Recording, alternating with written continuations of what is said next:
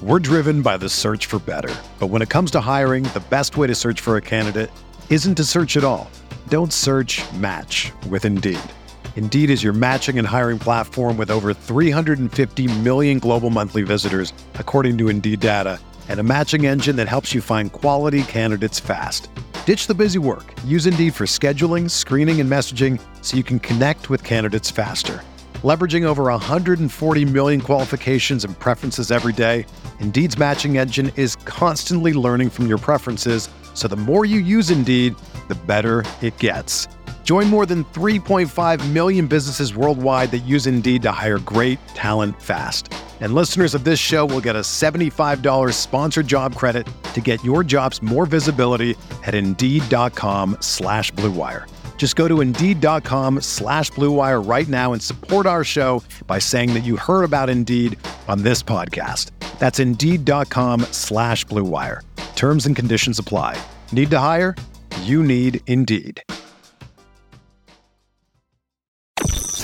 Rippy Writes with Brian Scott Rippey. Transcripts can be obtained by drinking a fifth of bourbon, ramming your head through some drywall, and then writing down every thought you have.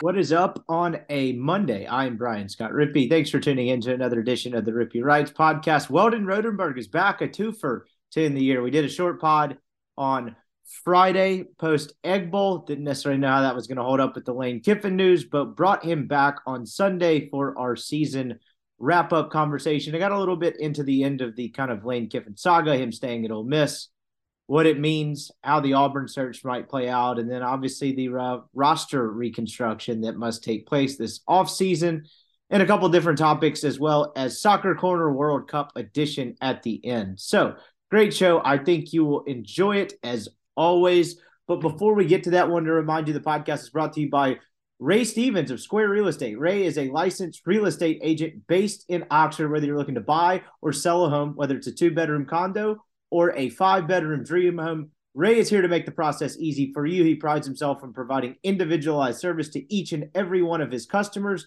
The home buying and selling process can be complicated. Ray takes the hassle out of that. If you're looking to buy, he'll provide you plenty of options within your price range that will help you find a home you will cherish. Maybe you're looking for a weekend getaway house here in Oxford. Maybe you live here. You're looking to move from one place to another. Whatever the case may be, give Ray Stevens a call. He will help you out. Maybe you're looking to put your home on the market and move to another place.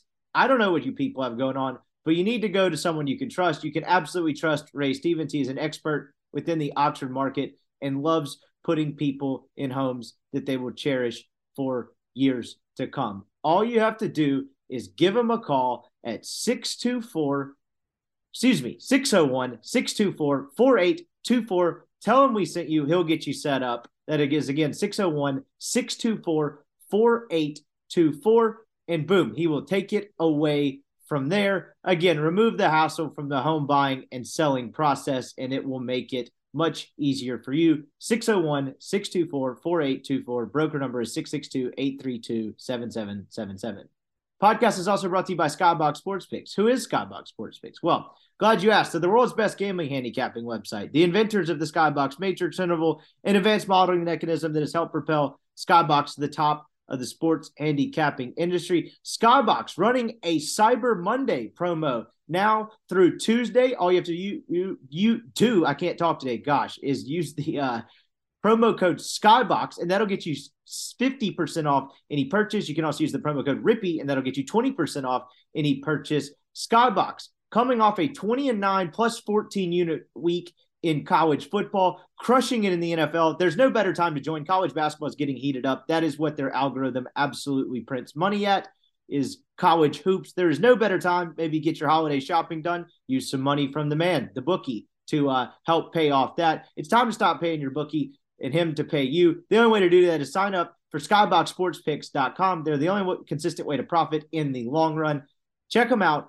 Go online, find a picks package that fits your price range. They'll email it to you weekly in a nice little color-coded spreadsheet, and boom, you're more equipped to profit than you were 5 minutes before trying Skybox Sports Picks. Check them out, skyboxsportspicks.com, the best gambling handicapping service in the world. This is also brought to you by LB's University Avenue there in Oxford. Greg, switching up the Rippy Wright special. That's right, we have a special switch-up alert If you're a Rippy Wright subscriber, that's rippywrights.substack.com. You get a free newsletter from me a couple of times a week and discounted meats. Now, if you're a subscriber, you can go in there, show Greg proof of subscription, and you get 3 Lane Train fillets for $20. That's about a $40 usual evaluation there, and you're getting 3 of them for $20. Just go in there, show him proof of subscription, and boom, he'll get you set up with the Rippy Wright special. Then go find all of your own favorites. Oxford is so lucky to have a butcher shop like LB's. He wants to make your grilling experience great. Check them out, LB's, University Avenue, there in Oxford. All right, here is Weldon Rodenberg.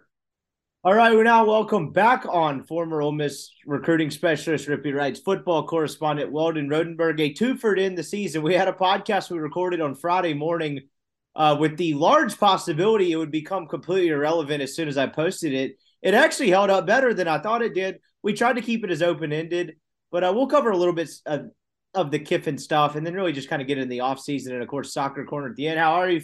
Thanksgiving festivities are over. You've made it back to Houston and about to face the real world again on Monday, as I imagine many people listening already are as they hear this.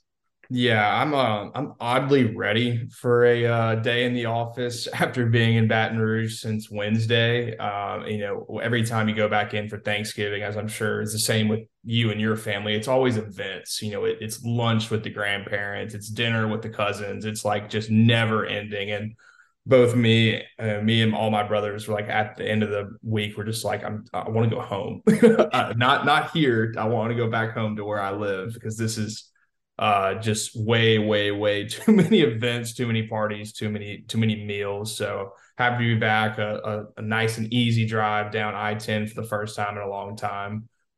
So no big deal there. Yeah, I'm kind of with you. I like the routine. I'd like to get back to work, but not actually have to do any work. That would be nice, but that's not really how it goes. Saints, as we see it live, just scored a touchdown. It looked like pick 6 on Jimmy G. Almost a pick 6. A flag. Please do not be on us. Jimmy G's got an underrated Eli face. He looks as confused as Eli does out there. We are the most undisciplined football team in the NFL. It is astonishing how many penalties we get.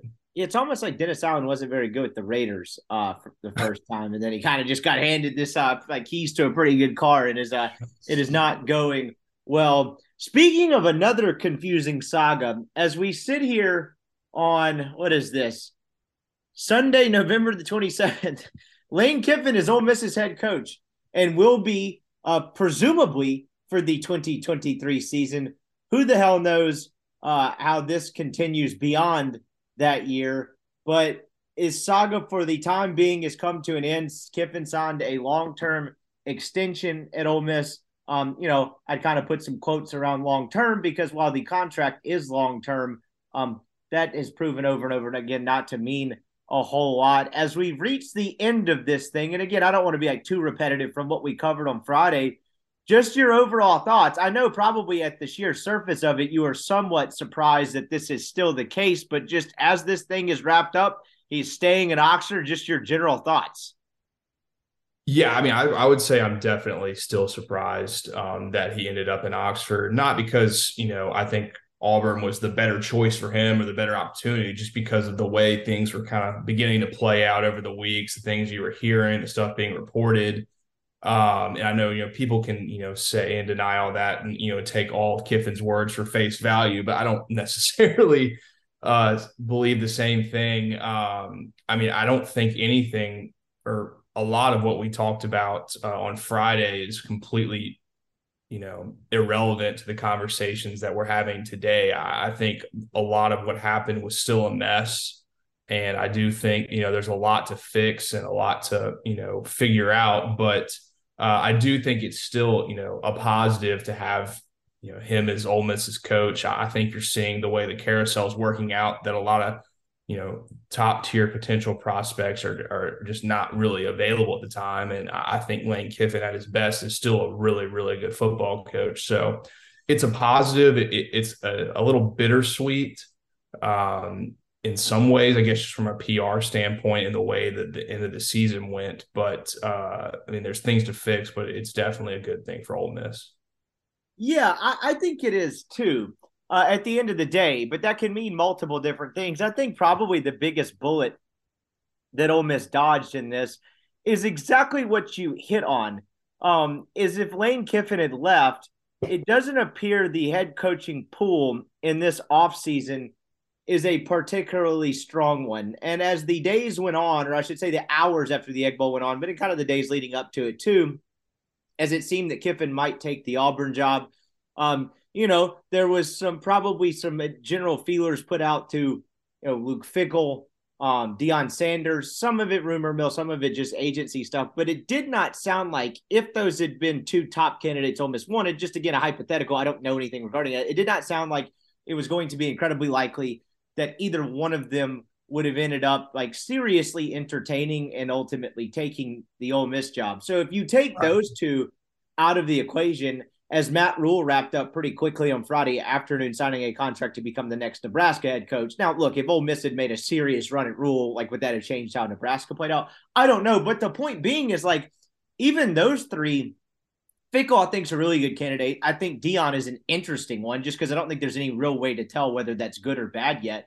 But beyond that, I don't know where they would have turned if they had gone to just say hypothetical option 3.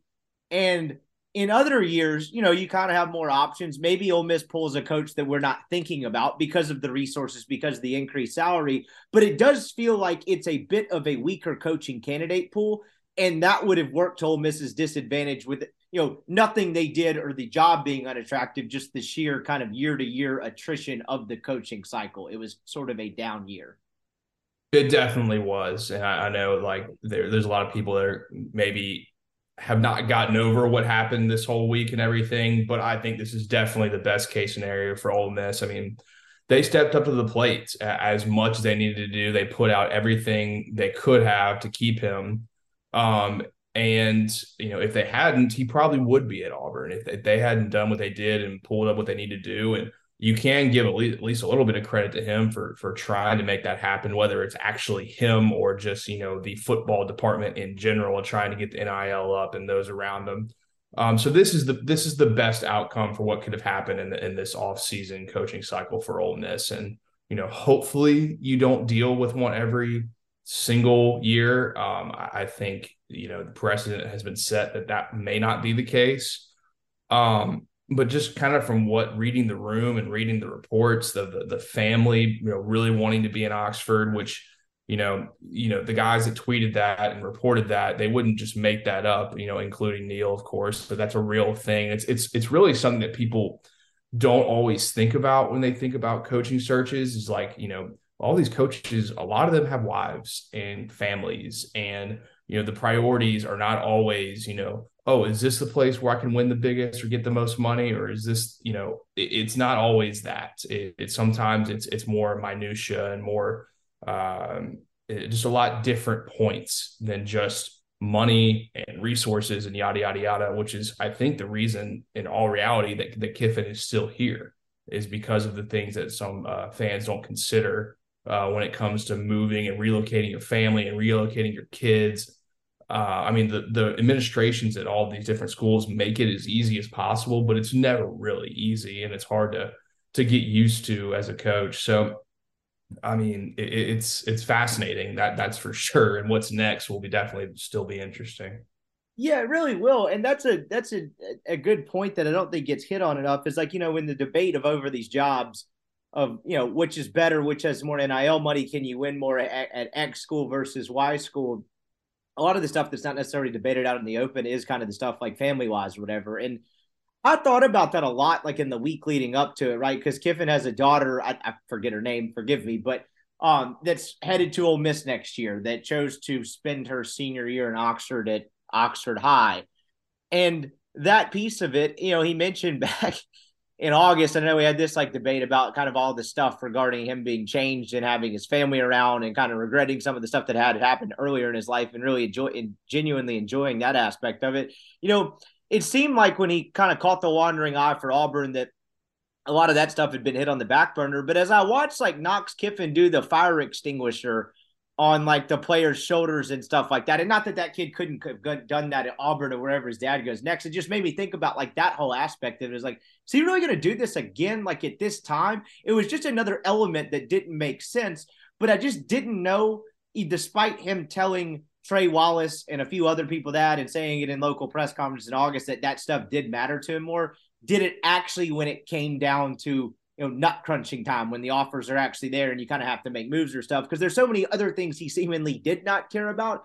I just wondered if that would ever play a role. And it does sound like, kind of reading the tea leaves in the aftermath of all this and his decision to say, that ultimately did play a pretty large factor in it, which I think is a positive sign. That thing I wrote last week, the Kiffin tax, and kind of the idea of him being a completely changed guy, it's not necessarily proving true to be at the time. I think I ended the thing as until further notice. This doesn't like flip the switch on me one way or another, but that was a sign of evidence in that direction, as opposed to kind of everything I wrote about him being the same, if that makes sense. Right. No, I agree. I wouldn't say that everything has changed. Yes. I mean, he's still on Twitter, like as of this minute, tweeting at different people about, trolling and stuff like that.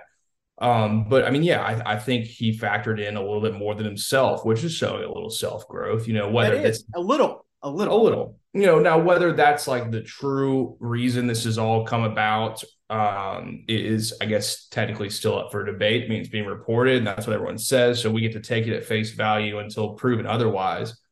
But it's also, his kids are older. His kids are, one's going to college, one's, in middle school or whatever, however old Knox's is. I mean, they're old enough to have their own opinions on the situation.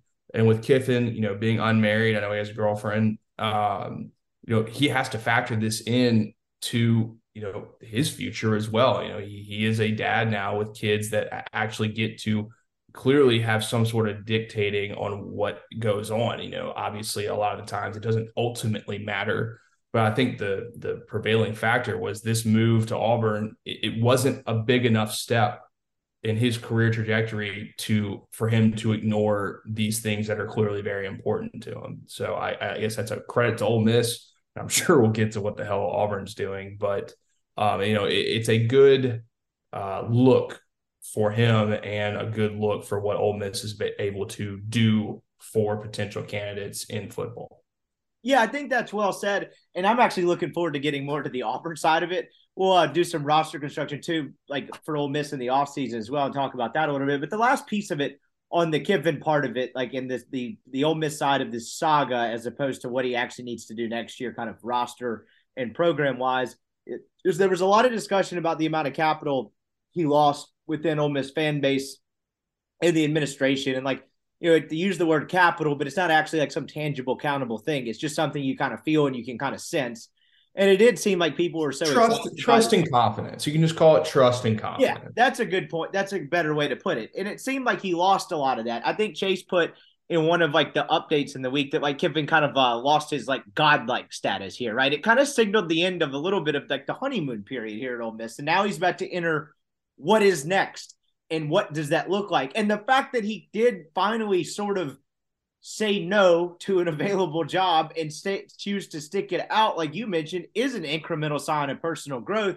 But another thing on that side of the discussion that was talked about pretty heavily was, how does he repair things? How does he, kind of build some of that capital back up? And a part of that, many people thought, will it take acknowledging, that he made a mistake in how he allowed this to play out? And again, there's a difference between entertaining the Auburn job and I would say the particular way he went about it. And as we sit here in the aftermath now, I could be wrong. I could be pleasantly, unpleasantly, I don't really care either way, surprised in how he does this. I am not banking on him issuing some sort of statement about how maybe he could have handled things differently and how much he loves it here. Just does not really seem to be how that guy rolls. So do you think the way this becomes just a forgotten storyline? Because at the end of the day, this still is a good thing for Ole Miss. It's a good perception win. It's the fact that, hey, another SEC West program that's been kind of dubbed a peg above you in this whole college football hierarchy came after your guy and didn't get it, to the point where Auburn might look like they have egg on their face and how that plays out. It's a great PR win for Ole Miss. But in terms of how Kiffin does this, do you think the repair or how this story kind of fades into the sunset is just sheerly done by his ability to recruit and generate excitement and all of that? Because beyond that, I just don't know what else he can do besides read some sort of overwrought notes app or speech that I just don't think he's going to do. I think it's probably just focusing on drumming up excitement, which I think starts with recruiting, because that's what this time is about now. No, you're 100% right. I mean, even if he did something like that, that's really not his strong suit. And he has admitted that, in public and in private and meetings, like, the rah-rah, the emotional, love letter to his current program is just not something that he does. And would it help? Yeah, sure, it would help. But I think even Ole Miss fans, administration, they understand who he is at this point. And putting him in a position to do something like that and then it not like go over well, it could do more damage than good, possibly. But it's all about recruiting. It's all about, the bowl game. Yeah, you'd like to get a win for, it's always good to win a bowl game. And I think he was really frustrated with how the Sugar Bowl went last year, even with Matt going down. So, that would absolutely help. But then it's recruiting. It's hitting the portal. It's retaining the roster. It's finishing high school recruiting better than he has the past few years at Ole Miss. That's the kind of capital that he can gain back with fans, but also just with the team in general. Fans, whatever. Like, you just got to keep the momentum going. They have some good things going, and in order to keep that, in order to keep improving as a team, as a roster for himself, which we know he cares about, like, he's got to get some kids. He's got to hit the portal. He's got to finish in high school, all of the above. It's got to be him. He has to take a more proactive approach in recruiting. And I think if there's anything that potentially could change, that is one thing that if I was Keith, I'd be like, hey, you have to be the face of recruiting as well. You have to be out there, and not just on Twitter, not just retweeting 24/7 articles. Like, you have to be the guys making the calls, because honestly, defensive recruiting has been just fine. It's really the offensive side of the ball, his side of the ball, that's been the issue. Whether it's offensive line, I know they have a quarterback, but they haven't exactly gotten the elite one you'd expect with Kiffin to this point. There's a lot of work to be done on that side of the ball, and that's really his job to make it happen. There'll be some staff changes, I'm sure, in certain areas that can help with some things, but that's the best way to get things back on track with this entire ordeal that's happened. And you hit on that, I think was dead on there, because I just pulled up Ole Miss's 2023 commit list, their current class as it stands. And as it sits here on November 27th, not that this matters at all, but they're 26th in the 247 composite rankings. I could pull up the Rivals one too, but whatever, you get kind of the point. Of the 13 hard commits that they have, 9 of them are 4-stars, which, if I'm not mistaken, is a better position they were in last year. It'll be interesting to see how they close.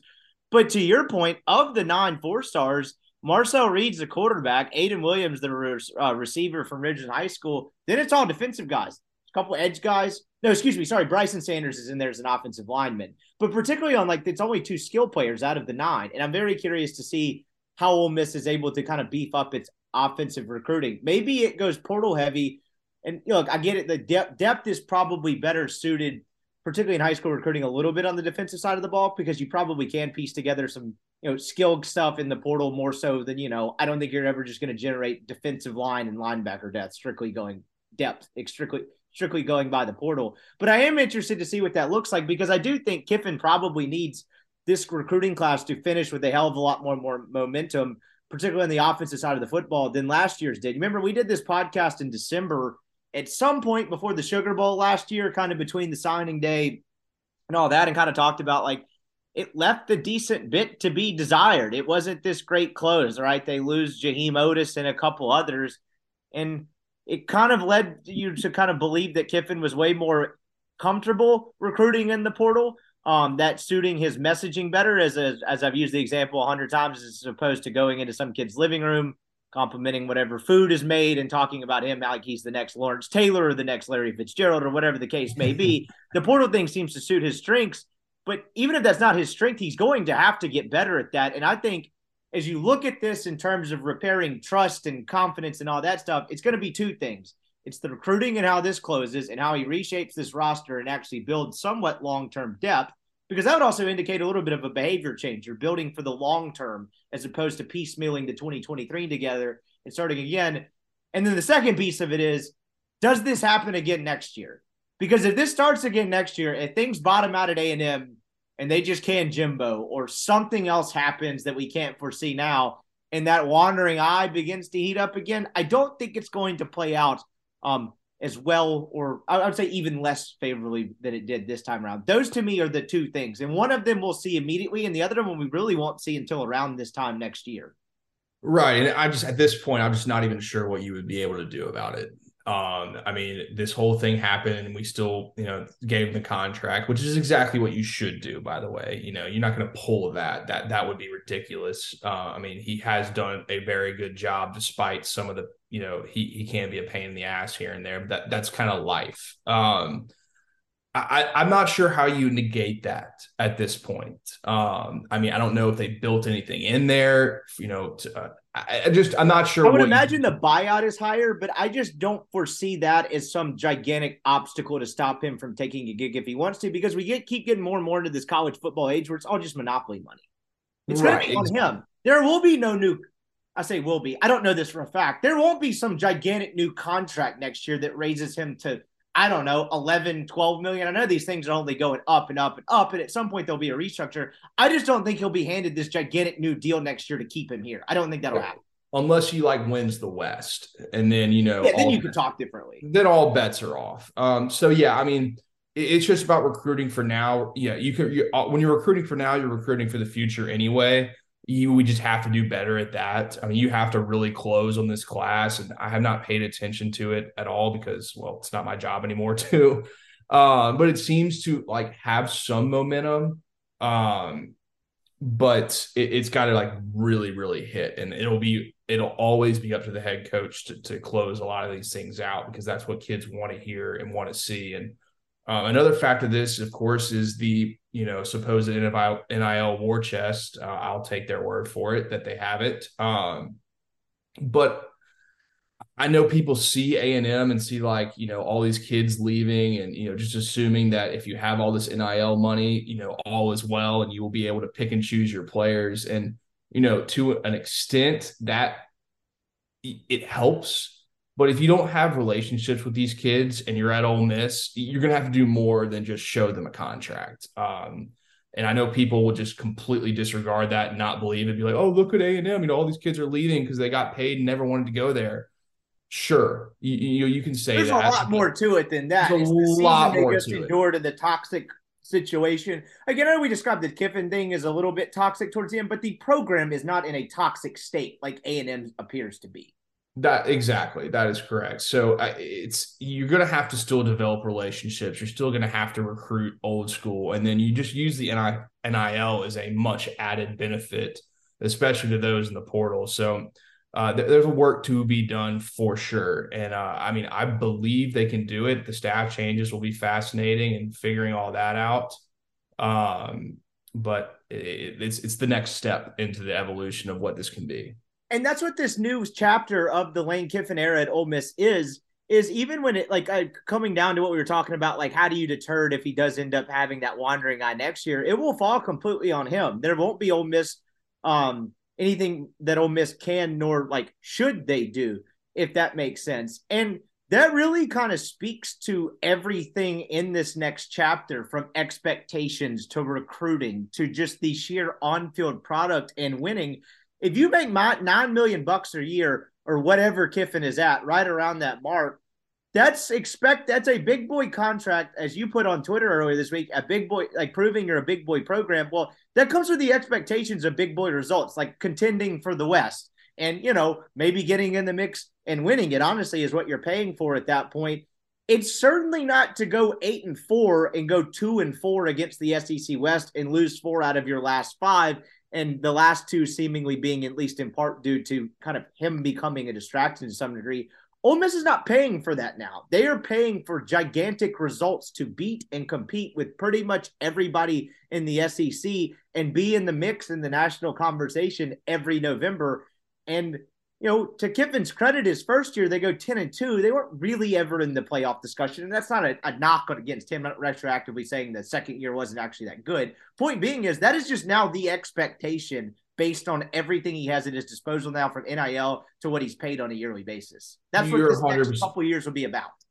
You're 100% correct. And, with the resource they put together, with I'm sure the staff money they'll put together, you should be expecting, top 15 recruiting classes every single year with absolutely no excuse for anything less than that. If it's anything less than that, it's sheer effort, to be completely honest. Ole Miss has done that before easily. They should be able to do it again with, some modicum of momentum that they have. I know 8-4 and losing 3 of your last 4 games isn't great. But that's not going to wreck everything by any means. You just have to put actual work in and do your job, and then you can get where you need to go, especially if the money's actually there. And like I said, I'm going to take their word for it that it is. So, like I said, that this is all the next step. This is all about gaining the confidence, trust back. And then, it's just about competing at the level you should be at with the money that you've invested. It's classic return on investment at this point. And he has proven that when things are right, he can do that. It's just a matter of, does he think that things are all the way right? And I guess that's what we'll have to see.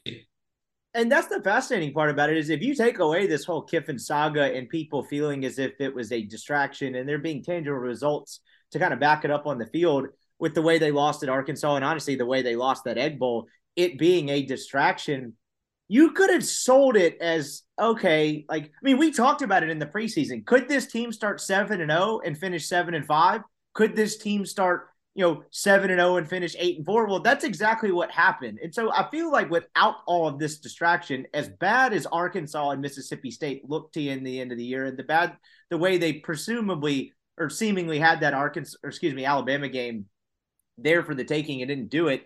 If you remove the Kiffin piece of it, there's a way to just sell it as, this team wasn't that good. This defense wasn't that deep, and this roster just wasn't that great. And they just ran out of steam when they hit the tougher part of their schedule.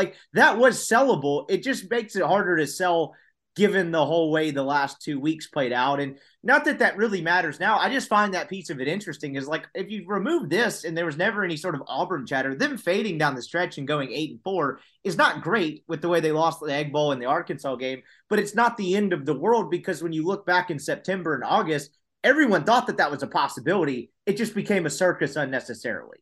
Yeah, you just kind of have to put some context to it. I think that, like I said, we kind of predicted 8-4 for this football team, but this team was better than an 8-4 football team. The distractions were just clear and evident that they were there. I don't even know a better way to say it. They should have been at least 9-3. They should have won the Mississippi State game, even with all the distractions. They were a better football team than them, and that stings. Just from a momentum standpoint, the rivalry standpoint, all that good stuff.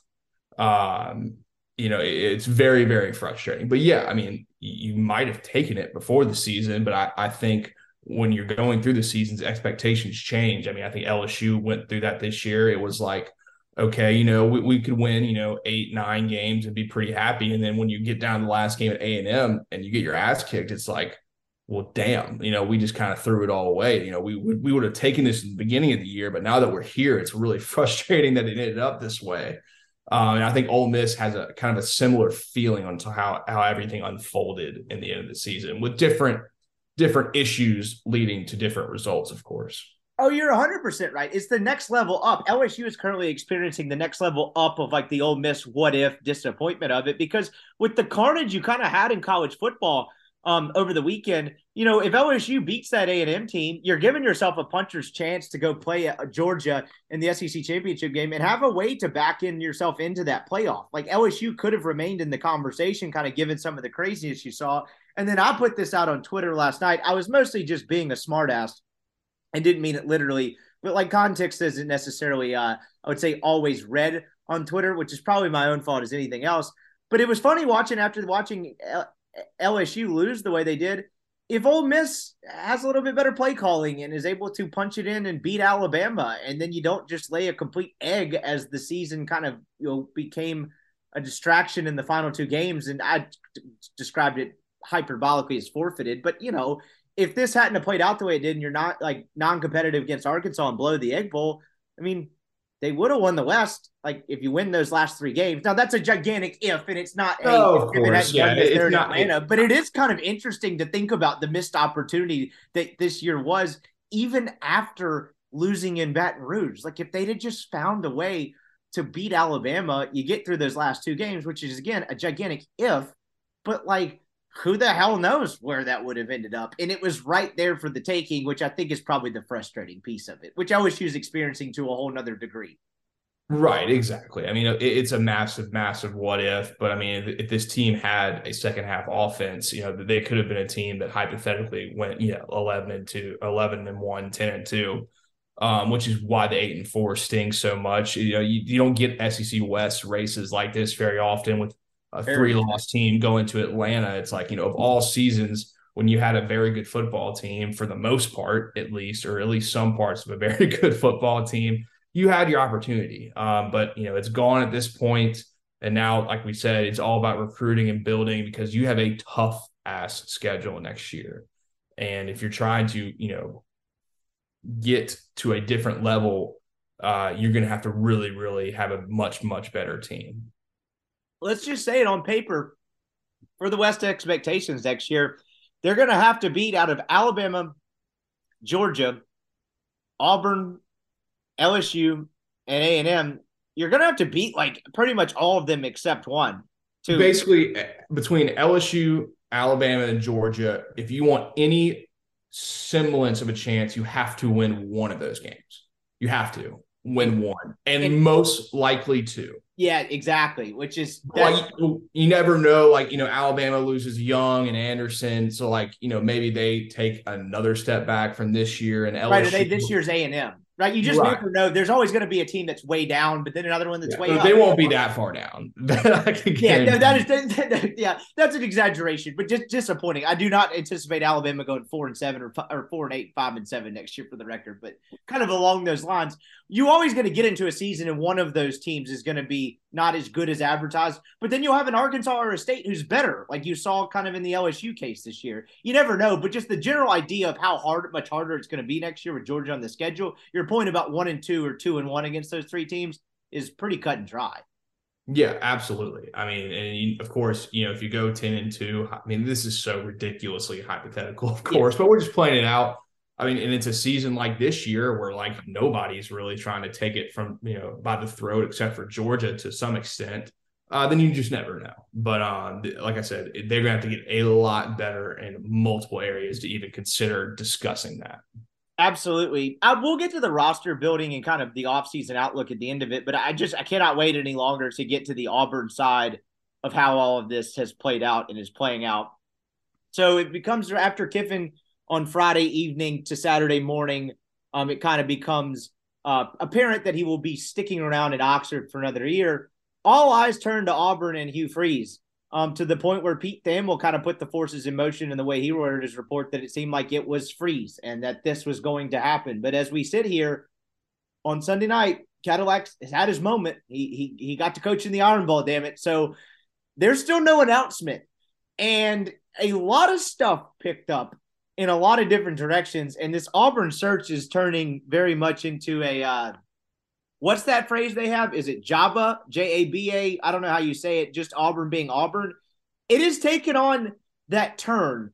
What have you made of it getting, like, once the Freeze thing kind of came and became crystallized into this might probably, whatever you want to describe it, actually happen, the, I guess, blowback to it, to the point to where there is not an announcement yet. And this is a lot of different directions, right? You have that woman on, I hate to to simplify it as this, and it sounds dismissive, but I don't know where there's anything else. It's that woman on Twitter who I believe is a sexual assault survivor at Liberty that Freeze DM to defending his president, or was it the AD McCraw? I can't remember. Whatever, defending some Liberty employee. She's going on a warpath, which it seems to gain some internet traction. I don't know how much weight is to be put into all that. I'm not saying it should or shouldn't, but this has become a very convoluted thing very quickly. I'm just curious what you've made of the last 24 hours as Freeze has kind of become the man in the spotlight on the Plains.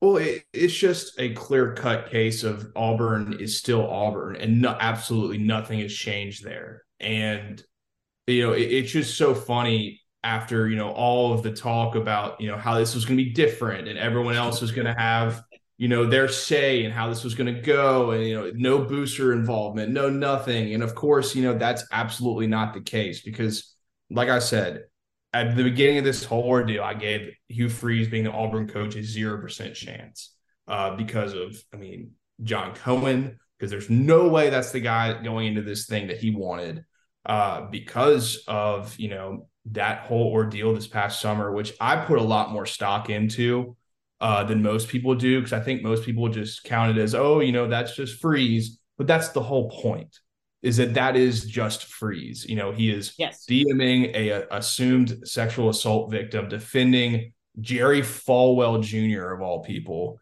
at Liberty, not exactly, Jesus Christ himself over there at the Jesus Not exactly Christ. A man who's known for being unfairly persecuted. Yeah, that's putting it lightly. So that is just not what, like we mentioned with Kiffin, what he did on Monday is not what a sitting head coach at the SC program should do. That's the same thing with Freeze. With the same thing with the Freeze is that is not what a sitting head coach in the SEC should do.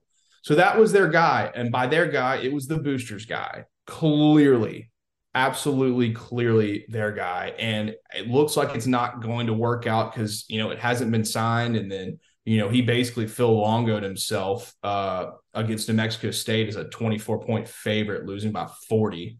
So that doesn't exactly exude confidence, for that administration. I think, kind of what I tweeted is becoming true, and the market is saying everything. Auburn, you're not a top 15 job anymore. I agree. And I'd kind of thought this could all change. Yes. If something like Dabo decides that, I've done my run here at Clemson and I'd like to change my path, and I'd like to eliminate the lake and just go to the other place. As they say, Clemson is Auburn with a lake. Then yeah, sure. Then you can, change your feelings. Or if, they go pull James Franklin, even though I don't think he's that good of a coach, he has a real pedigree and has had real success. The hire has juice behind it. The hire will tell you what the market feels about this job. And my anticipation is that it's going to be underwhelming as hell. And that'll tell you everything. You're not who you thought you were. And I don't know why anyone thought anything different, because when we were in this exact same scenario 2 years ago, nobody wanted to go to your job. And for some reason, because I guess NIL is public now, that people thought that Auburn, which has always had money and always recruited well and always has had big boosters with real pockets, no one cared 2 years ago, and clearly no one cares this year. And like I said, we put this as a forewarning that this could potentially change, and Cohen could potentially pull a rabbit out of his hat, which he has done multiple times at Mississippi State, with both Moorhead and Leach. Those are very out of left field candidates. But I just don't know who's out there that makes you change perception of this program. I mean, if you're looking in the entire country, there's no way I could put them in the top 10. And there's really not a great chance I could put them in the top 15. I mean, you could go through it if you would like to, if you just want to make fun of them more than I plan to. But there's just no chance. I mean, let's go through every other conference that has better jobs than Auburn. Okay.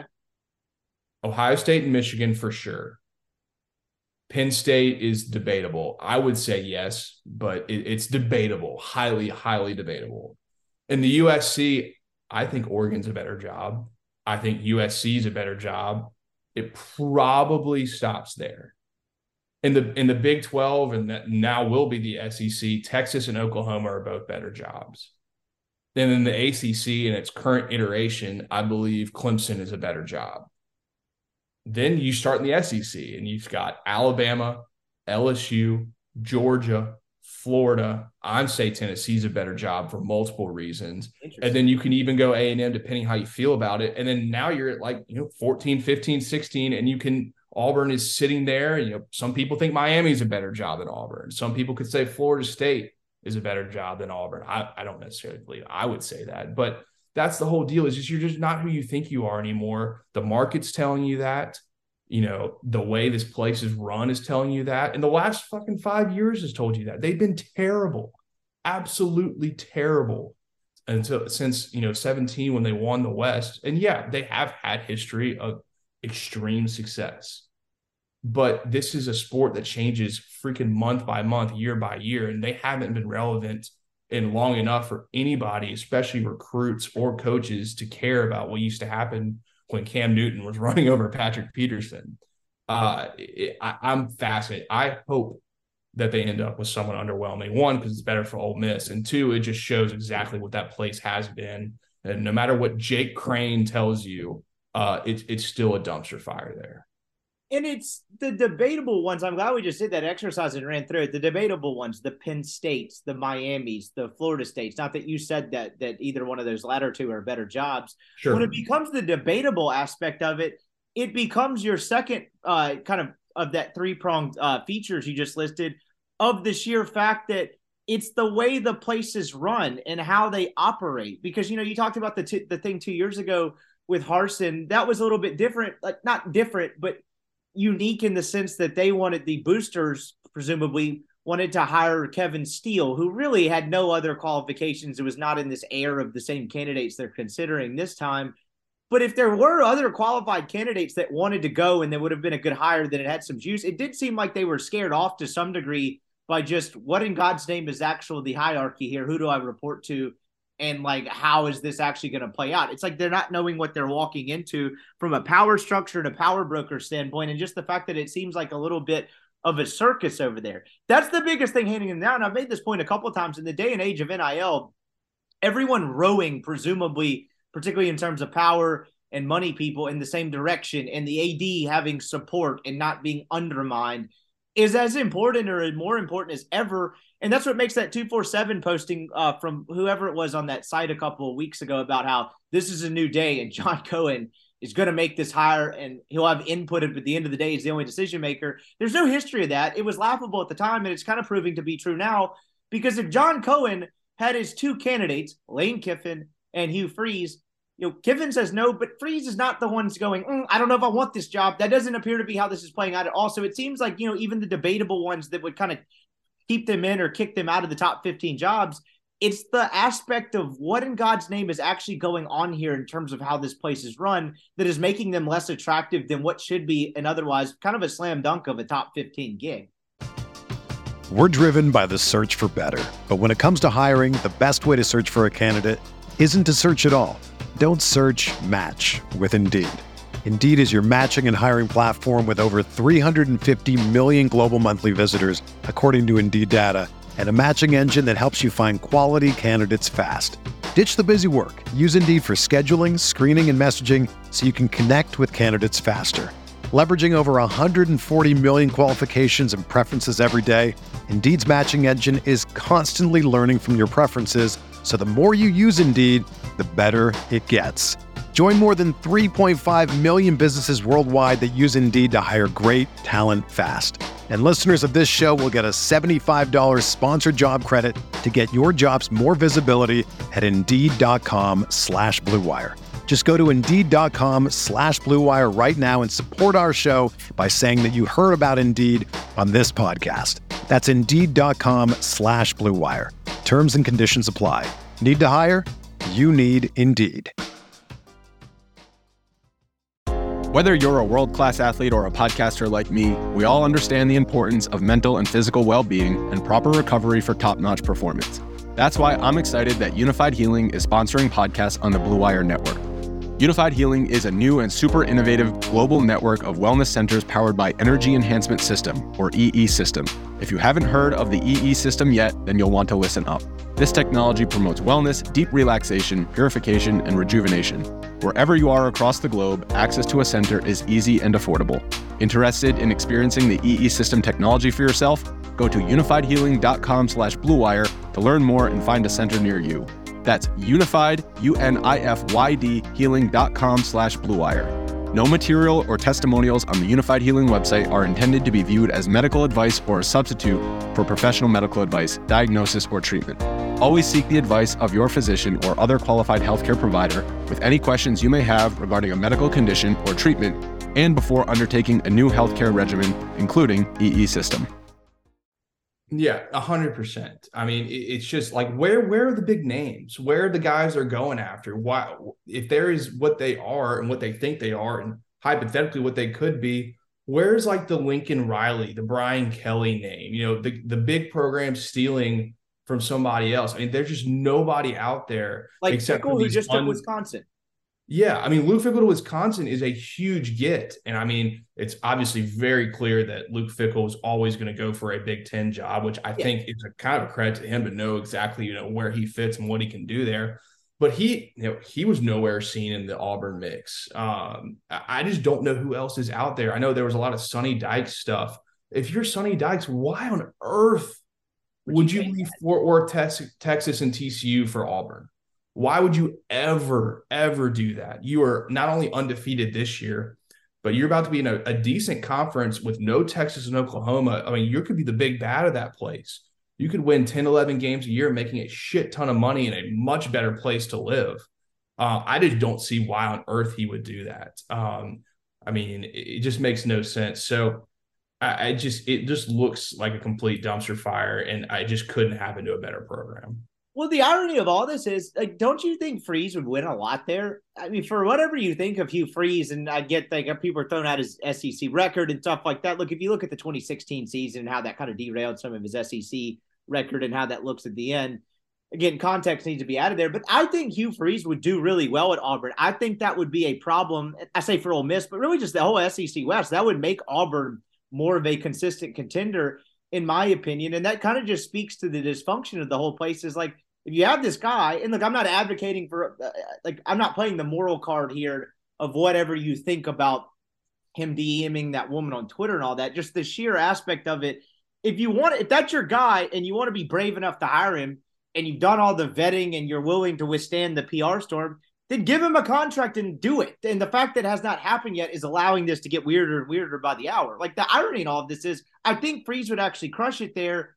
And it seems like there's just becoming a hang up because maybe they didn't do their homework. I don't really know. Like, I don't know what the case is, but the fact that he's not signed the contract and they have not hired him there is kind of underscores all of this, because I do think he would do well there in its simplest form, nothing else considered. No, I mean, I absolutely do think he would go well there. It fits the culture of what they do. I mean, I completely understand why you would go for him and everything, but I will play the moral card. He is an unserious candidate for a serious head job. I think he is. It's not because of NCAA stuff. It's not because of, the freaking Tampa stuff, the real reason he got fired from Ole Miss. It's because he can't stop himself. It's Twitter related, mostly. Not mostly. It's all Twitter related. A lot of Twitter related. A lot of Twitter related. I mean, just DMing that girl. I mean, it's a weird deal, but it's so bad. I mean, it's just a bad look. And her coming out and being like, that's her right to do that, because we know, like, Liberty is not exactly, the center for the moral compass of America. I mean, there's a lot of weird things with that place. And I mean, everyone can believe whatever political spectrum you want, but he's a perfect fit there for a lot of reasons. There's he would be and could be a good fit at Auburn. What's that? I didn't mean to interrupt. Just to add on to your point, there's a cloak of protection there that, wow, what a wild play in the Saints game. Holy cow. Sorry, that just distracted me for a second. Oh, my God, he fumbled it? Yes, and then they almost got it back. And wait, it looks like I don't know what just happened. Wow. Whoa. But there's a cloak of protection at Liberty that, and just a sheer, like, a bit of anonymity, I can't say that word correctly there, because it is not a Power 5 job, but they also agree with his moral and kind of political beliefs. And like, him DMing that lady was not an issue at all at Liberty is kind of the simplest example of that. And it's just like, if he were to take a job like that in that kind of sheath of protection and cloak of, camouflage or whatever you want to call it, there. Now that that's gone, how does he actually handle that when he's back in a big boy spotlight? You know what I mean? Like, that's another. No, absolutely. I mean, I completely agree. I mean, it's very similar to what I would imagine would happen if DJ Durkin was a candidate for a head coach right now. Yeah. You can believe, he's clearly an incredibly talented defensive coordinator. I mean, that has been the least of A&M's issues this year. But if he was considered for a legitimate head coaching job, there would be a massive amount of blowback because of what happened at Maryland. Right, wrong, indifferent, fair, unfair, doesn't matter. Life's not fair. And that happened on his watch.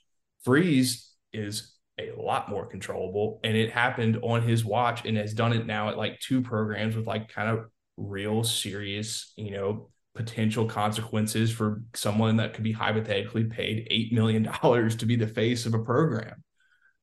His fit and everything doesn't really matter because of what has gone on. And, maybe they look over it, but, having this all come back up along with the way his season's ended at Liberty, he doesn't seem to be a real candidate anymore. And I don't necessarily disagree from Auburn's point.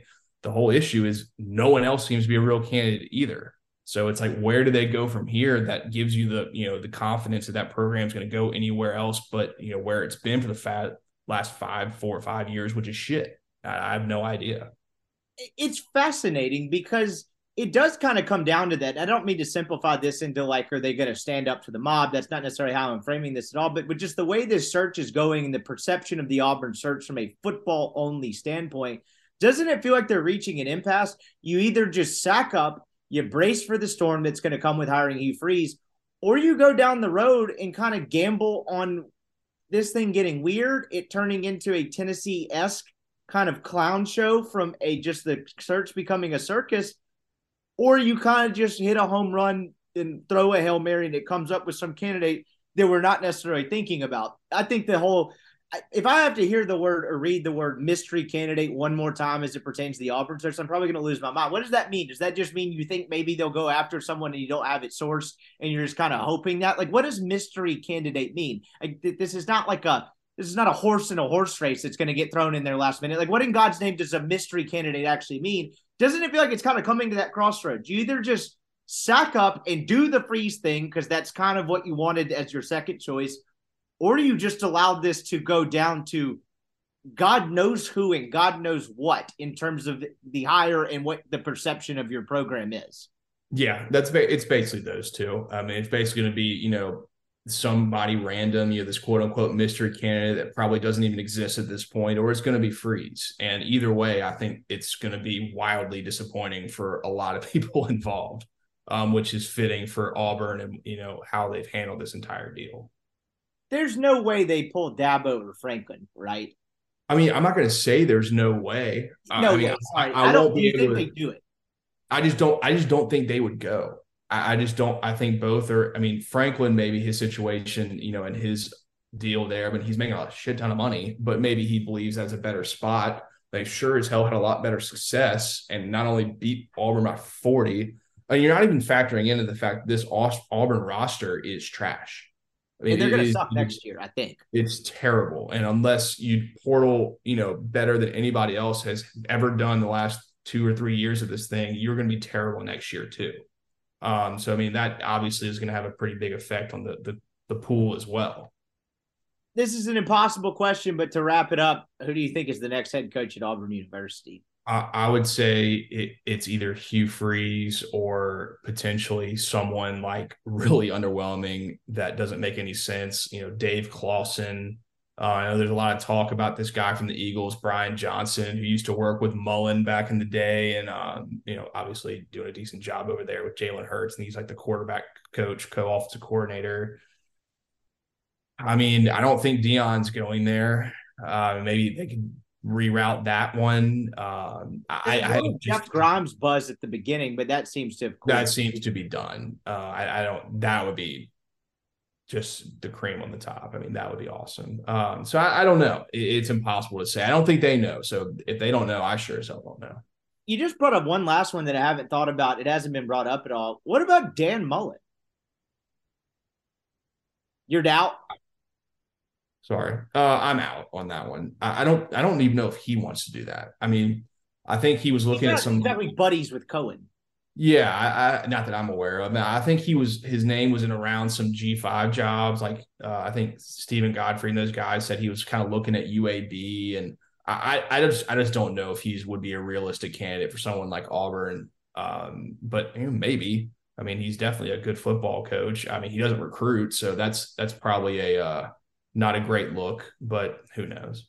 that's the thing with this coaching search stuff that is fascinating to me is like Mullen is like his stock is so far down because of how it ended at Auburn, but his track record of success, and I'm not necessarily stumping for Mullen for Auburn or for any other job, but I just think the idea, if you look at that guy's overall track record of success at the Southeastern Conference as a whole, the idea that that guy like should or like is perceived as having to go back to the G5 before he goes back up to a Power 5 school is kind of crazy to me. I'm not saying he wants it or would do that, but like that guy's just a lot better than I feel like he's perceived. It's kind of like the Bill O'Brien thing. I get that like all the Alabama people are ready to get Bill O'Brien out of there, but remember like in Houston toward the end, he became kind of in that like Russillo and Chris Long, when they used to do a pod together, called it the meme portal, where you just become the dumbest guy on the internet who gets constantly made fun of, and you're just the biggest clown that's ever walked the face of the earth. But it's actually Bill O'Brien's not a bad football coach. Like I feel like Mullen's he's a bad GM. That's the only reason he got fired from there in the first place. That space where it's like this guy's not that bad and not that dumb. I don't think they're going to go that route. I've never really even thought about Mullen for any of these gigs, and he's a head coach sitting on the sidelines with a pretty huge proven track record. I don't know how to answer it. I made you answer it, but I don't. I guess I'll just hesitantly just say Cohen is like enough of this and the boosters like enough of this and just do the freeze thing. But I don't have any confidence in that. It's just that would be my guess versus allowing this to continue to spiral into what it has become, which is kind of teetering on it becoming a circus. But we shall see on that. Let's bounce on the SEC real quick before we get to the roster building piece of it from an Ole Miss standpoint and out of there. I say the SEC. What do you think of Fickell to Wisconsin? Were you surprised by that? Because, there's a whole, like, it's going to take a lot to pull him away from kind of Cincinnati and waiting on the Ohio State, Michigan thing. But then, like, the Wisconsin thing, like, seemingly developed in, like, a 24-hour period where it was like, oh, okay, they offered it to him. Like, this is interesting he took this very quickly. What'd you make of that? I think it's a perfect fit for Wisconsin. I mean, it truly could not be better for them. He is a phenomenal football coach. He's a fantastic evaluator. He builds great staffs. I mean, you've seen what he's been able to do at Cincinnati with just the guys he's put in the NFL, the way he's built that program. It's always been a good one. I mean, Brian Kelly showed you you can win a lot of football games there, but Wisconsin is a better job. And it's something different for Wisconsin. They've been a lot of internal guys. Paul Chryst was an internal guy, and then it was assumed Jen Leonard, who was also an internal guy, was just going to be given the job. And I think they decided against it. And I give them credit for that. You can see some programs going against the grain, and a lot of times it really works out. It's a perfect fit. They knew they were losing a lot of ground in the Big Ten. They're in the easier division. I don't know if they'll stay or not, but for now they're there, and it's theirs for the taking. So I mean, it's a great fit, and it's a pretty impressive pull by Wisconsin. I agree. I'm fascinated to see how that kind of plays out and how quickly they become a contender in the Big Ten. There once again, as we bounce around these results over the last week in the Southeastern Conference. You had the Iron Bowl that wasn't really very competitive. I thought the Saints scored there too. I cannot believe that. I'm sorry. I mean, this game is pulling my eyeballs, and I don't even care about the Saints. This is just kind of nuts how this is playing out. I guess we'll start. Let's go to the state of Florida. Napier 6-6. Not a terrible performance in that Florida State game, but the game seemingly got away from them late. But those people don't like each other, the Florida State thing, and that's not going to buy him a ton of capital. It feels like I'm with you. I've always been a big Billy Napier believer. I think he will recruit great and turn that into a real contender to kind of battle with Georgia in the SEC East over the next foreseeable years to come. Wasn't a great finish to the season. Like, doesn't that feel like a guy that needs to have a huge leap in year two? Like, that needs to be the 9-3, 10-2. Like, wow, this team was kind of in it longer than we thought next year. He feels like he needs to have a huge jump. Yeah, I mean, it needs to have a jump. Whether it's a huge jump, I don't think that's necessarily a big deal. I'm a full believer in him. I think it's pretty clear that roster was terrible. And he knew that and seemed pretty plainly. And he said that and knew that and was like, patience is needed. He didn't come out like Cristobal and say, we're going to win the league. He came out and was like, patience is needed here. Now, does that mean you should lose to Vanderbilt? No. So there's definitely been a little bit of some underwhelming. He beat Utah the first game of the year. I know that's always a weird year, but, they still did it. Utah was about to play for a Pac-12 championship. So there's been some highs and lows there. That's without a doubt. I'm willing to kind of see what happens for the rest of the time there. I'm a believer in him. He's recruiting really well. It's a really good job. He is an incredible evaluator and recruiter. So I think it will work out. Maybe not the best start ever, but I kind of believe in him. So we'll see what happens. What do you make of this LSU season? Like, that game was so weird last night. They're going to win the West, which is a gigantic accomplishment regardless of what happened last night in year one. But I just play this out. I don't think it's going to happen this way. But, like, say LSU is not very good next year. Could that be the quickest SEC West title that's ever discounted on a coach's resume? You know what I mean? Like, can't you see that becoming kind of the, oh, my God, we're doing this storyline in a year and a half if things don't work out like next year? It just felt like, for whatever reason, that kind of for some ways felt like a little bit of a meaningless game, or a game that didn't have a ton of implications to one that you look at it now and you're like, wow, that wasn't great, and kind of cost them a chance. How do you kind of see LSU going into year two? I mean, I just don't see them getting worse, to be honest. I think they've got a lot of confidence in Walker Howard, the guy they've kind of redshirted as the heir apparent to Daniels, depending on if Daniels leaves or comes back, because he still has another year. I think they've got really elite young talent. Neighbors will be back. Perkins will be back. The two tackles will be back. So, I mean, I think they've got a good thing going there. I think that this has definitely been a really weird year. They've taken advantage of a weaker Alabama, whereas the other teams clearly did not.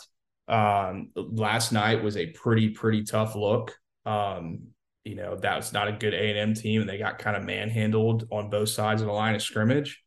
So that was a really, disappointing game for them, and it kind of puts in, a kind of worthless SEC championship for the first time in a really long time. So they had a really good year. I mean, every single LSU person would have told you that if you went 9-3 and won the West, you'd take it no matter what. I'm sure the A&M loss still stings for obvious reasons, especially because it's freaking A&M. I mean, I don't know. It's hard to be disappointed, and it's also hard to think they're going to take, multiple steps back next year. What about Alabama?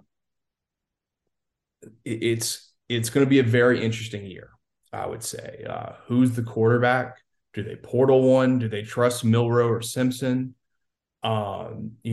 Defensively, they've looked a lot weaker and a lot different. What's the staff changes? Who do they bring in on offense?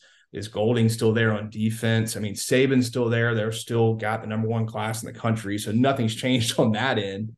I'm not going to say the dynasty is dead by any means. They went 10-2 this year. They lost 2 games on the last play.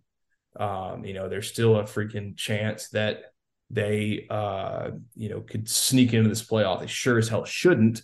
But I've seen crazier things happen in this stupid sport. They're not dead by any means. I just think Georgia has replaced them as the top dog in this league. I agree. I'm going to try to get you to say it as much as you don't want to. Nick Saban is 71 years old. He's going to have to retire at some point. Maybe the guy coaches until he's 80 and turns into a Joe Pa-like figure with better hair because his stylist has some damn good coloring. But like, if that doesn't go awesome next year, do you start hearing the rumblings of maybe Saban is on his way out? I know I'm doing like the first take thing, but it's just that we've seen a vulnerable Alabama. They lose the national title game last year. They have a tougher year this year. We've been trained to see and believe that after all this happens and, you get the Feinbaum or Cowherd dynasty is dead thing, then Saban just goes 12-0 and destroys everyone next year. But, guys are mortal at some point. Do you think that this is maybe the most realist possibility we have of this being Saban's last chapter? Is that become more real than it's ever been? Sure. I'm willing to say that. I just don't necessarily think that means that they're going to be bad. Yes. I think they're still going to be Alabama. So whatever that entails, I do not know, but I don't anticipate a 8-4 season from them anytime soon. What about Clemson and Dabo? That one's a little more interesting. Didn't he play the wrong quarterback this year? That blew my mind throughout the year. I mean, I get that Klubnik wasn't great. Like, he'd come in off the bench and have a good drive, and then it was like, actually, the rest of this is not great. but you knew what you had in Uliangale, and it never seemed good to me. I didn't pretend to watch a ton of Clemson games. I won't lie to you on that front. But just every time I watched that kid, I was like, this just isn't good. And they never deviated from it. And Dabo seemingly has kind of been loyal to quarterback, sometimes almost to a fault. But that does seem like a real one. Do you think their place is kind of an undisputed top 3 perennial playoff contender is kind of teetering on the brink at this point? Yes. I think their days of winning multiple national championships and being consistently a top 3 program are done. Unless Dabo completely changes his ways. I think he has been loyal to a fault, to players, to non-portaling, to the way he's run that place, which has gotten him a ton of success. But as we've seen with Nick Saban, you have to adapt. You have to change if you want to excel, and I do not know if he will do that or wants to do that. And if he doesn't, I believe that they are going to fall off. They're not recruiting at the exact level that they're used to. I mean, they're still very much up there, but they're not exactly, cleaning up like they have across the country in recent years. And their quarterback play hasn't been good. And every year they've been really good. They've had excellent quarterback play. And they've had excellent defensive play. Their defensive front has been good. Their defensive backs have been horrible this year. And that's really killed them as much as anything. Had they played the wrong quarterback, I mean, that's tough. I'm not 100% sure on that one. But they definitely have had a very, very weird year. Not dead. I mean, they're 10-2. They're still probably going to win their league. But it's been a year that brings me more caution than Alabama has. The last main thing I wanted to get to is this Tennessee aspect of it. I know there was a lot of valuing on Vanderbilt plus the 14. And they win that game in style, and it really was not anywhere close.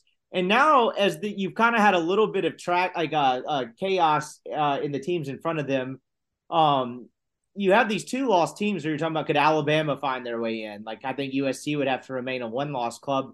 But I just think the sheer fact that Alabama seemingly has more playoff, could they back in their way into this thing, buzz. LSU would have stayed there had they beaten Texas A&M. It didn't feel like Tennessee was getting a lot of that buzz after they lost to South Carolina. But you look at the two, particularly the SEC teams in front of them, and they beat both of them. Like, do you think that's weird? Do you think they're getting discounted because of the Hooker injury? How do you view that whole thing? Because I certainly don't think it's fair. Aren't we both actually, I'll wait on that one real quick. But just how do you view that Tennessee aspect of it? Of like, they don't seem to be getting as much buzz because they did lose the quarterback, the underwhelming loss. But I mean, they did beat the other two, presumably would have been 2-loss teams in the conversation. It's definitely a weird conversation to have. I think the South Carolina look, giving up 60 points to that team is not great. No matter any way that you put it, it's not good. I'm a pretty firm believer of you should never dock a team because they lose their quarterback. That's not fair. That's why this thing is an invitational and not an actual tournament, because we get to 100%. Defer things like that and infer things like that and make that a part of the points of how to do, picking these teams and whatever. And it's a joke. Their resume wise, they have beaten the two teams that were in front of them. And I'm a pretty big resume head-to-head guy. I don't like this whole bullshit eye test of, Alabama has looked better over the last week than Tennessee. Well, they didn't look better on the field when they played them, even though it was pretty damn close. They could have won. Absolutely could have won. I don't think they're going to make it. I think they're out of it. Heupel's done a really damn good job there and is recruiting at an incredible clip. And I don't think they're going to fall off like many would assume either. I don't like the conversation around them and how they're being, presented in this playoff conversation. That's why this whole stupid crap about losing late compared to losing early, like, it makes no sense to me that we put different values on different times of the schedule, which is why a 12-team playoff is just obviously the way to go. Because, some people say that, like, why would we go to 12 when we can barely pick 4? And my whole idea is, well, why are we forcing ourselves to pick 4? That's the whole point. And, all these games matter. All of these games over the past few weeks have mattered to literally the top 10 teams in this entire deal. Why we are limiting ourselves and forcing ourselves to make stupid decisions based off factors that shouldn't be relevant to fit into a 4-team playoff instead of having real guidelines into a 12-team. It makes no sense. I mean, it's going to not be difficult to leave out team 13 or 14, I promise, because they will have had a loss they should not have had, or maybe 2 losses they should not have had. I mean, it won't be difficult. It is become increasingly difficult to figure out how to leave out 5, 6, 7 because of how similar teams have become. There has been at least a modicum of parity this year, more than there ever has been before. I mean, there's a real life where Oklahoma, Alabama, Clemson, and Ohio State are not in the playoff this year. Yeah. Now, you can say that's because no teams are good. I'm just willing to say that no teams are great. There are a lot of good teams, but no teams are great. The way you actually find out who is good or great is actually making them play more games. Yes. Have a better sample size. I mean, Ohio State has played only one good team on their schedule this entire year, and they got their ass kicked by them. But do I really think Ohio State sucks? Not necessarily. But now they're out. I mean, they should be out based on their resume and everything else. So it's very, very weird, and it's very, very frustrating that this sport, the second most popular sport in this country, has literally no idea how to handle the regular season. It's unbelievable to me. We're both pro expansion. I'm generally accepting of opposing viewpoints to me, but the anti-expansion people to me are completely and utterly insane. I saw some takes about it last week where it was like Tennessee lost that bad game to South Carolina, and it was like, well, in a 12-team playoff, this would have been utterly meaningless to Tennessee. It's like, well, actually, it could have mattered in terms of seeding, whether you get a home game, not a home game, and all that. Like, the anti-expansion people, to me, it's so utterly mind-blowing. Every other level of football has a real playoff that involves more than 4 teams in a qualifying system and all of those things that make it an actual playoff versus an invitational. I just don't understand this. I think this is a poster child argument for a 12-team playoff. Like, everyone's like, well, it wouldn't have mattered. None of these teams are any good. It's like, okay, even if you think none of these teams are any good, like, could I interest you in a Michigan, Oregon in the first round? You may not think either one of those teams is going to win the whole thing. Wouldn't that be awesome to watch? Everyone complains about the playoff, the semifinals, the game sucking, and there being blowouts.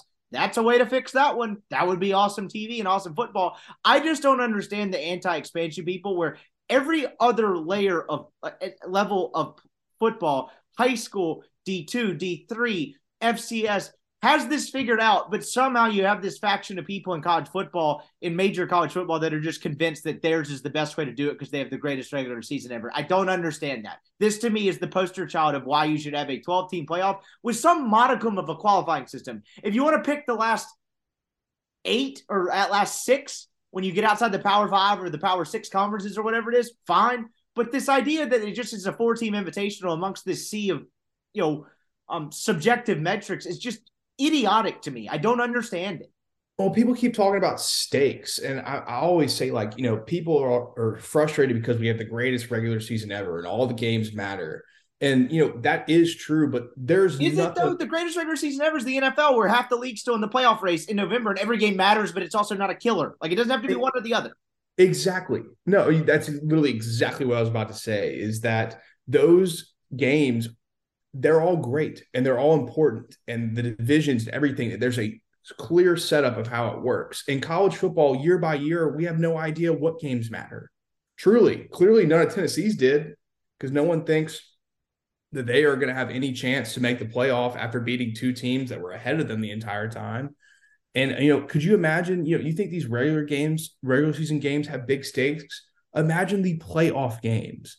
Imagine how incredible those would be for teams that have deserved it. The playoffs have been shit the last, the semifinals, except for like Alabama and Ohio State in 2014, have been terrible. And people are like, oh, we don't want more of those. I'm like, well, no, you do, because the odds of them all being terrible are very slim. There's bad NFL playoff games, but not as many as college football so far. So, like, why would we just stick with the norm? Why would we stay the way we have been? And I mean, I'm all for getting rid of freaking conference championships. Figure out another way, because those games are going to become even more meaningless. I'm not sure you're going to be able to do that, but I mean, you got to do something. I have no idea. Last thing before we get to like the roster building and soccer corner out of here. How about our guy Harbaugh? Gets them to the playoff last year. He kind of seemingly maybe got a little bit of interest or maybe a lot of interest in that Vikings job. He comes back and is like, oh, I'll ride on this Capital. And then he's now got his team in the playoff again and kicks the absolute hell out of Ohio State on their field. He's not my favorite guy. I've always respected how incredible of a coach he is, but bravo to Jim Harbaugh. What an awesome just kind of follow-up and flex to what was presumably some people thought might be a one-off year. No. Bravo to Michigan. Yes. For how they handled everything with Harbaugh. There were people asking Michigan to can him because he was making too much money and not winning at the level they had expected. That was never true. Now, he was struggling to beat Ohio State and win some of the big games, but the guy was winning 9 or 10 games a year. Firing someone and not having patience is like, this is a prime example of how you should go about firing or not firing a coach that you know is an incredibly good football coach, but has just not exactly gotten over the edge yet. And it's completely, I mean, they are reaping the benefits. They restructured the contract. He made a little bit less money, had to, kind of a little bit restructuring it more towards incentive based. And he's met all of those because they always knew he was a good coach. All he just needed some time. He just needed a few more years, and it's something we don't see anymore. And the way they've handled that, Michigan deserves this. Harbaugh deserves exactly what they've gotten out of these past 2 years. And will they go get their ass kicked in the playoffs? Maybe. I don't think so. They look pretty damn good when they've got, a game that they really need to focus on. I mean, they've looked bad at times, but for the most part of this season, they've been one of the best teams in the country. And honestly, they should be ranked number 1 come Tuesday. I mean, I don't know if they will because we know we got to figure out how to not have them match up with Ohio State in the playoffs because, like I said, this is an invitational and not an actual tournament. As if that should matter, right? And can imagine the NFL is like, we can't get 2 divisional opponents playing each other. It doesn't make any sense. Like, wow. Oh, yeah. Except for it happens every year because we don't care. It's just, I don't know. It's so silly, but no, credit to them, and they're really damn good. He's got a really good thing going there, and it's what happens when you have just a little bit of patience with a guy that you know is a really good football coach. It's almost like patience is a virtue, and canning guys and racking up buyout money after 3 years because they don't instantly become a top 9 program and get you into the playoff conversation in 4 years is almost a bad idea. It's almost like you should maybe give him time to build something. But anyway, be that as it may, let's get to this last quick piece of it before we get to the World Cup and get out of here. Roster building, we call it a wish list, whatever. How do you view where Ole Miss is as a program in terms of what they have on the field and what, like, does something stick out to you that needs to be addressed quickly? Like, defense, defensive line, defensive depth seems to be one. Skill players on the offensive side of the football, fixing the offensive line. I just threw a ton at you. How do you view what Ole Miss needs to do in the offseason? We talked about the high school recruiting. That'll play itself out. We'll have a podcast after the early signing day, but just generally roster construction and what they need to get a lot better at, what stands out? Front 7 on defense for sure. Like I mentioned last podcast or 2 podcasts ago, I'm not anti the scheme, but I do think they absolutely need to get better players on the field. And building depth in that front 7, and not just depth of guys going in because you need them to go in, but like actually, players that are going to help you win football games. They definitely need more of that on the front 7. The obvious one is skill position on offense. It's the one thing they've lacked this year, which I think is absolutely added to red zone issues. It's added to just the offensive flow as a whole. I think we have a pretty good quarterback. I really do. I think he's got a chance to continue to get better and be very good. But he's got to have the ability to throw it to some elite players on the outside. And Ole Miss has always been able to recruit receivers. They have a really good one coming next year in Aiden Williams. You're going to need a few more of those, some portal guys. Maybe, some of these other guys will develop into players that are capable of playing down to down. So it'll be interesting to see. You're going to need another running back or 2. You can't have Judkins carrying the ball 30 times a game, no matter how good he has been. That is not a recipe for success for Judkins or for this football team. And then you need a tight end. You really need like 2 or 3 of them. So whether you find that in high school, like a no-brainer guy to come in and play, or if it's, gathering freaking 5 portal guys, because I'm sorry, Trace Campbell and other walk-ons, like I should not be banking on you ever playing. That's really not how it works. It's nice. It's an added bonus if a walk-on contributes. Dayton Wade is an example of that. But no, I'm sorry. We got to do better than that on this team. So whatever happens with Trigg and with, Hudson Wolf and what the hell is going on there, which is not his fault, of course, you just have to get players there. As I watch the Saints not cover this game. God, it's so fucking pathetic. And 0 points. But yeah, I mean, there's a lot of areas you need. I mean, I really liked what I saw from the tackles, but they shouldn't be assumed to be the starters next year. If you find a guy that can come in a portal or, an elite high school guy, go get him. You got to put some pressure on these guys because, they weren't perfect by any means. I thought Jalen Williams was pretty damn good. I thought Micah Pettis had some flashes, but he shouldn't be a guaranteed starter next year. You have to have some competition. You're losing Nick Broker. You're probably losing Jeremy James. You're going to have to find some real depth of guys to play. You need to have 8 guys that you feel comfortable with. It's going to be fascinating. Trigg's a big one. So Kiffin announced he got asked, and then I think he just kind of let it slip after the game that Trigg was, what we talked about this a little bit, some off air, but like in what world is a collarbone, a season-ending injury, and it came out after that he's been suspended. I think we put it nicely a couple times that he was quote unquote swimming a little bit when he was healthy. I think there's probably some stuff there regarding kind of what you need to do to be a major high-profile SEC football player and everything that comes with that's there. I don't know what he was suspended for. I have a couple of hunches, but I don't. I'm not gonna throw it out there. But that seems like a big one. You need him to. That was a big piece of the whole Jackson Dart, Michael Trigg thing, and you really got next to no outside of one game consistent contribution from Trigg. The tight end's a big piece of that Kiffin offense when they have a good one. Like that seems like I don't know what's going to happen there. I'm not asking you to predict it, but that does seem like a big piece of this because my God, that kid is a great raw talent and an incredible athlete. That feels like a big one that could swing the offseason, what he becomes and what becomes of that entire situation. Oh, it's massive. You got to figure out a way for him to buy in completely because clearly there were some issues down the stretch that really caused a lot of issues there, which is a very eloquent way of saying that. He is massive. He has got to develop as a blocker. I think, with the offensive line not really being what we kind of thought they could be this year, not having a tight end as an extra blocker absolutely killed the running games in important situations. And particularly in the Egg Bowl. Right, exactly. The third and 1, 4th and 1 was just a death nail to them. But you have to have multiple guys. And, just him is not going to change everything, but it does give Dart an extra receiver to throw to, a dynamic one, by the way.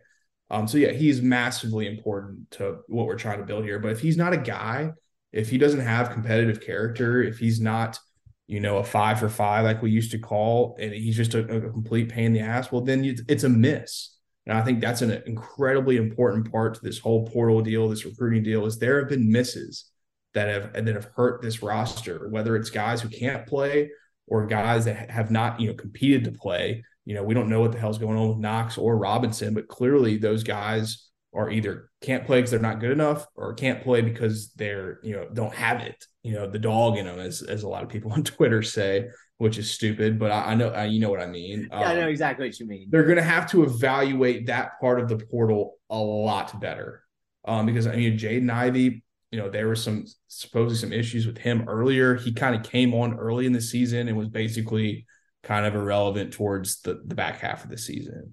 There's other guys that have struggled to stay on the field for whatever reasons. Like I said last time, if you bring in 15, 16 portal guys, if that's what you want to do, that's fine. But if only 5, 6, 7 can actually play for you, then you're fucked with a capital F.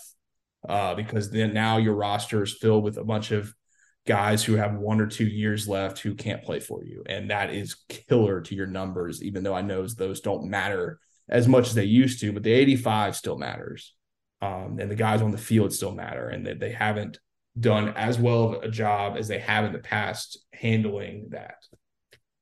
It's going to be fascinating to see how this plays out. We'll do another couple pods as we pull you out of hibernation in the offseason as this kind of consistently develops. Before we get out of here, let's get to the fastest growing segment on American soil, Soccer Corner edition, Global edition, World Cup edition.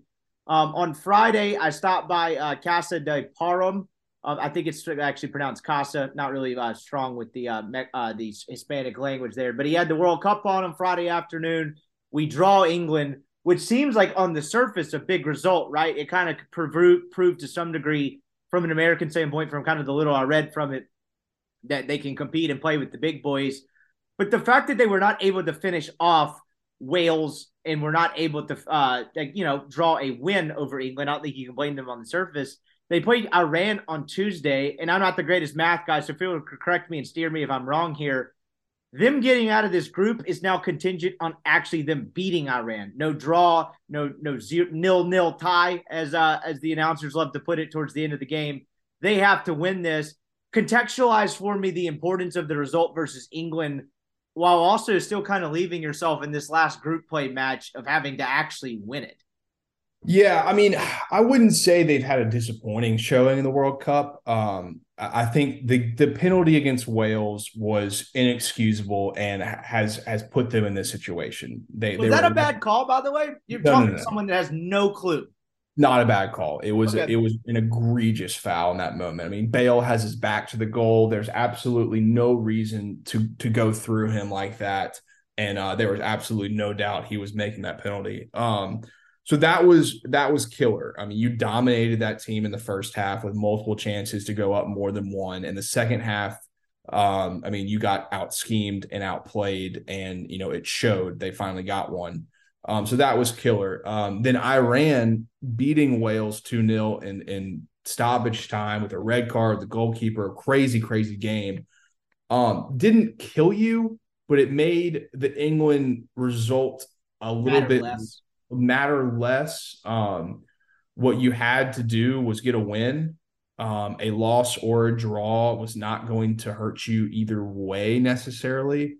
But all in all, they've set themselves up. It's to beat Iran and you're in. Beat Iran and you're in. And the way the draw is set up for them after that is pretty favorable, all things considered, if they can do it. So they have to beat them, and they are a better team than Iran. Iran is not bad. I said it before, they're not bad. They had a tough showing against England. That's how good England is. But then they came back with a pretty impressive effort against Wales, and now this is where you're at. You have to beat them. You really don't have any excuses. You are a better team than them, and it would be a pretty massive failure to not get a result on Tuesday. This is my favorite thing in soccer in general, in the World Cup aspect of it is you'll have when it gets to Tuesday, it's at 1 p.m. if I'm not mistaken, you'll have a tight game, say it's 0-0 in the 70th minute, and everyone is just on the edge of their seat. What was that game where Donovan scores in 09 or 08? Look at this. I know some soccer where they had to have 2010 against Algeria. They got it, and it was this great a moment in soccer. That's the kind of what breeds this and makes it so fascinating. This might be a dumb question, but I don't know how the math works. Now that they drew England and that England is 1-0-1, the United States is 0-0-2, or however the Brits do it or the Euros do it over there. If they beat Iran, can the USA win the group? Is that mathematically possible? I have no clue. Can they? England has 4 points right now. The US has 2. If England were to lose, the U.S. were to win, they would win the group. They could maybe win the group. I think if the U.S. wins and England loses, I think there is, because that would be 3 points. My bad math right here. Yeah, I think they can still win the group. I don't know why I wouldn't have thought that beforehand. Wouldn't that be an absolutely massive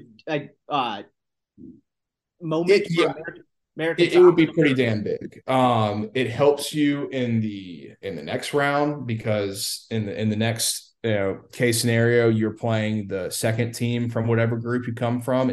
That can be a bad thing sometimes. I think you're about to see with Argentina, they're probably not necessarily win that group. So you could end up with that.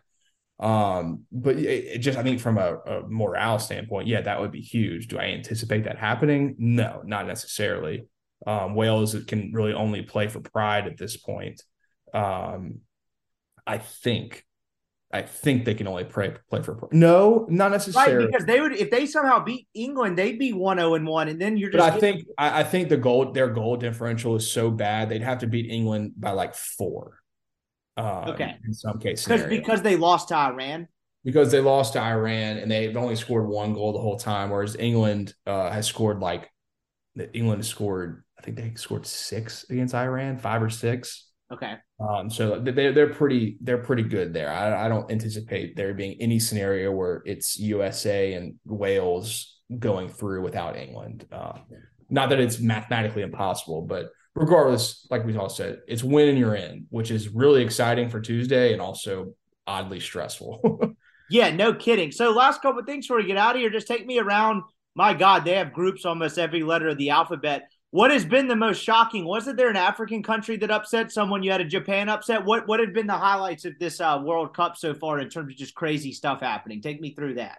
It's been a kind of a weird World Cup, very low scoring, which is a little odd for the international game because the teams aren't as good, so they're not as compact, but they're also not as offensively talented attacking wise. So it's kind of a weird. They had a lot of 0-0 draws. Obviously, Argentina losing to Saudi Arabia was maybe the biggest upset in World Cup history. Whoa, that okay. happened on day 2, which was bizarre. And then Argentina came back and beat Mexico 2-0. Spain was dominant against Costa Rica, and then Germany lost to Japan in that group, and then Costa Rica ends up beating Japan, and Spain ties Germany. So there's a lot going on in that group. The Spain-Germany game was probably the best game of the tournament so far in terms of like just quality of play. That's what happens when you have 2 giants playing each other. It was pretty awesome.